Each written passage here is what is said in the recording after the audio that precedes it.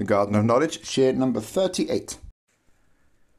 What does it mean to be created in the image of Hashem, or to reflect the image of Hashem? Well, it certainly doesn't mean that we live to eat. As the Apostle we said yesterday, a righteous person eats to satisfy his soul. The Torah tells us that when Moshe Rabbeinu went up to Har Sinai and learned the entire Torah from Hashem, he neither ate nor drank for 40 days and 40 nights.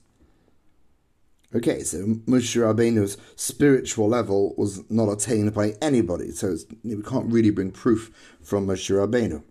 But he's definitely a role model for the tzaddikim of subsequent generations.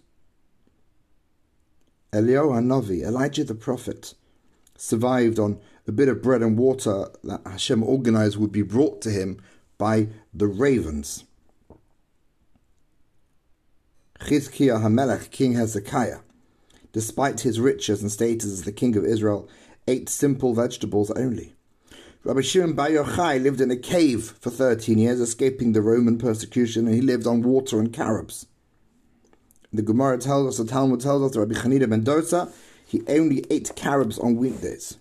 These tzaddikim fulfilled this verse completely. A righteous person eats to satisfy his soul. In other words, his eating is for the purpose of vitality, maintaining the body's connection to the soul, to stay alive and to keep healthy. Which is another way of saying that as physical beings, it is possible, for some, perhaps not for others, but it's possible for a human being to be on the level where everything that we do is for the purpose of serving Hashem. And that's it. We're in complete control of our physical experience. Overeating and eating for the sake of just physically enjoying the experience dulls the light, dulls the connection. We lose that spark of being made in the image of Hashem. The more a person is physical, the less spiritual they are. It's also well known that overeating causes, obviously, spiritual and physical fatigue. Just think how tired we all are after eating a big meal on Shabbos.